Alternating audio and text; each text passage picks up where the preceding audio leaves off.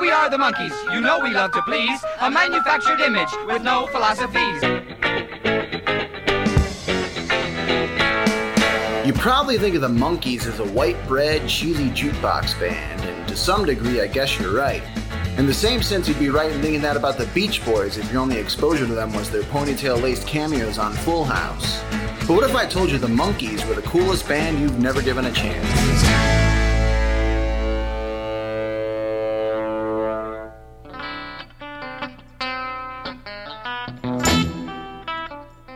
When most people criticize the Monkees, they usually try to point out that they didn't write their own songs or play their own instruments, which was only partially true for a brief period of time. Or they like to bring up the fact that they were prefabricated or manufactured like a prototypical boy band. But why does that necessarily have to be a bad thing? Especially in a time like today when nearly every popular artist follows a similar formula. Sure, the Monkees were technically actors hired to play a band, but they weren't just any four guys. This was fate. They were the right four guys, destined to find each other. Just because they didn't meet on a train like Mick Jagger and Keith Richards or at a show like Lennon and McCartney doesn't make them any less of a band. It's a perspective thing. It's about whether you prefer the journey or the destination. There's more than one way to skin a cat.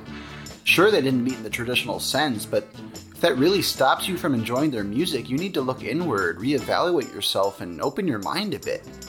If something sounds good, it's good. So what's wrong with picking the best people for the job? The Monkees had some of the best writers not just of their generation, but of all time writing for them, like Carole King, Harry Nilsson, Neil Diamond. They had the Wrecking Crew, all the best musicians in town playing for them, just like half the other artists of the era who didn't receive any flack. The Beach Boys, the Mamas and Papas, the Byrds, Simon and Garfunkel. They all used the Wrecking Crew, and it didn't keep any of them out of the Rock and Roll Hall of Fame.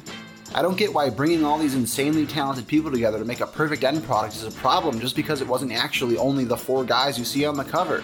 Do we hate the Rolling Stones because Ian Stewart wasn't an official member due to his giant bulbous head even though he played on nearly all of their albums? No. So why should the Monkees be any different? Especially when you consider the fact that they weren't content with the gold platter they were presented. They fought for their independence and the right to play their own songs. I don't know about you, but if someone else was doing all the work and I was making all the money, I don't think my first instinct would be to punch a hole in the wall like Michael Nesmith when presented a check for $500,000. But that's how these guys were. They were real artists, and they weren't going to settle for being a fake band. That takes moxie. They risked it all to prove their worth, and you know what? They ended up making some of the best music of their career after they took over. Way better than the stuff from their first two albums. Because like I said before, these weren't just any four guys. They were the Monkees. Nesmith is, in my opinion, one of the top 5 American songwriters ever. Period. Peter Tork could have been in the Wrecking Crew himself with the talent he had, mastering nearly every instrument he picked up. Mickey Dolenz has one of the most dynamic voices in the history of pop music. And Davy Jones, well, Davy was the cute one. They were perfect, firing on all cylinders, a tried and true band. The first album they made as a group, Headquarters, shot all the way up to number 1 until the release of Sgt. Pepper's Lonely Hearts Club Band, where they sat behind it at number 2 for 11 weeks. But did all the critics and naysayers come out and write articles admitting they were wrong and acknowledge what the boys had done? No, and they still don't really. They even tried to claim that the Monkees would have other musicians playing backstage at their live shows, which obviously was not the case. I understand it's hard to admit when you're wrong, and it's easy to follow trends without thinking for yourself. But just because somebody else says you shouldn't like something, it doesn't mean that that thing is necessarily that bad in reality. Take the Monkees movie, Head, for example. Everything I ever heard about it was negative. There's no plot, it doesn't make any sense, they didn't know what they were doing. None of which is true. People went into it expecting a 2-hour version of the TV show, something accessible to the masses. What they got was a psychedelic trip that you have to pay close attention to. A piece of art more than a movie. The little details are extremely important. If you go into it with the right mindset and understand this is a film about the Monkees trying to escape their own TV show, you're in for one heck of a ride.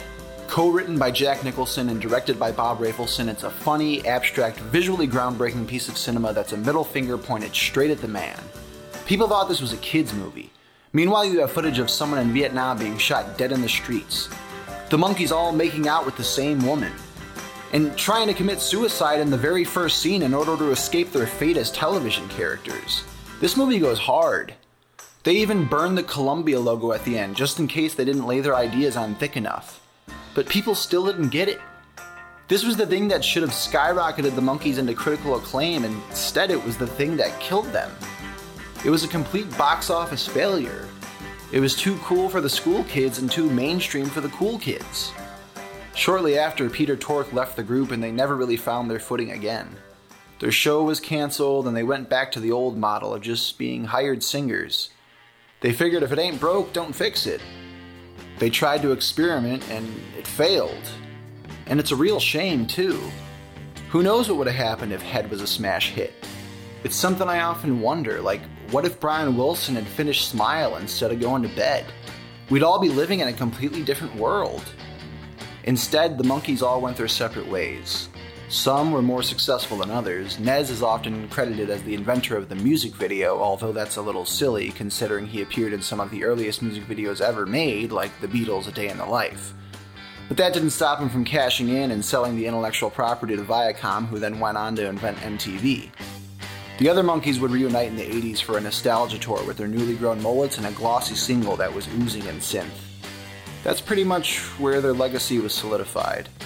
Just like the Beach Boys selling out with their ponytails in the Tanner house, this is how the Monkees would be seen by a whole new generation and generations to come. They're an oldies act.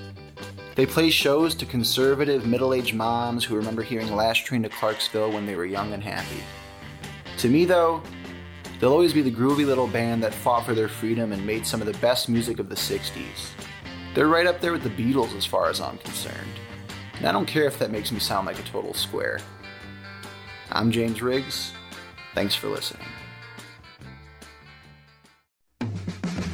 Do you want to make a podcast but don't have any money or nowhere to begin? Try Anchor. It's the easiest way to make a podcast and it's free. You can record and edit straight from your phone or computer. Plus, we'll distribute your podcast to Spotify and Apple Music so you don't have to. It's everything you need to make a podcast in one place. Did we mention it's free? Download the free Anchor app or go to anchor.fm to get started.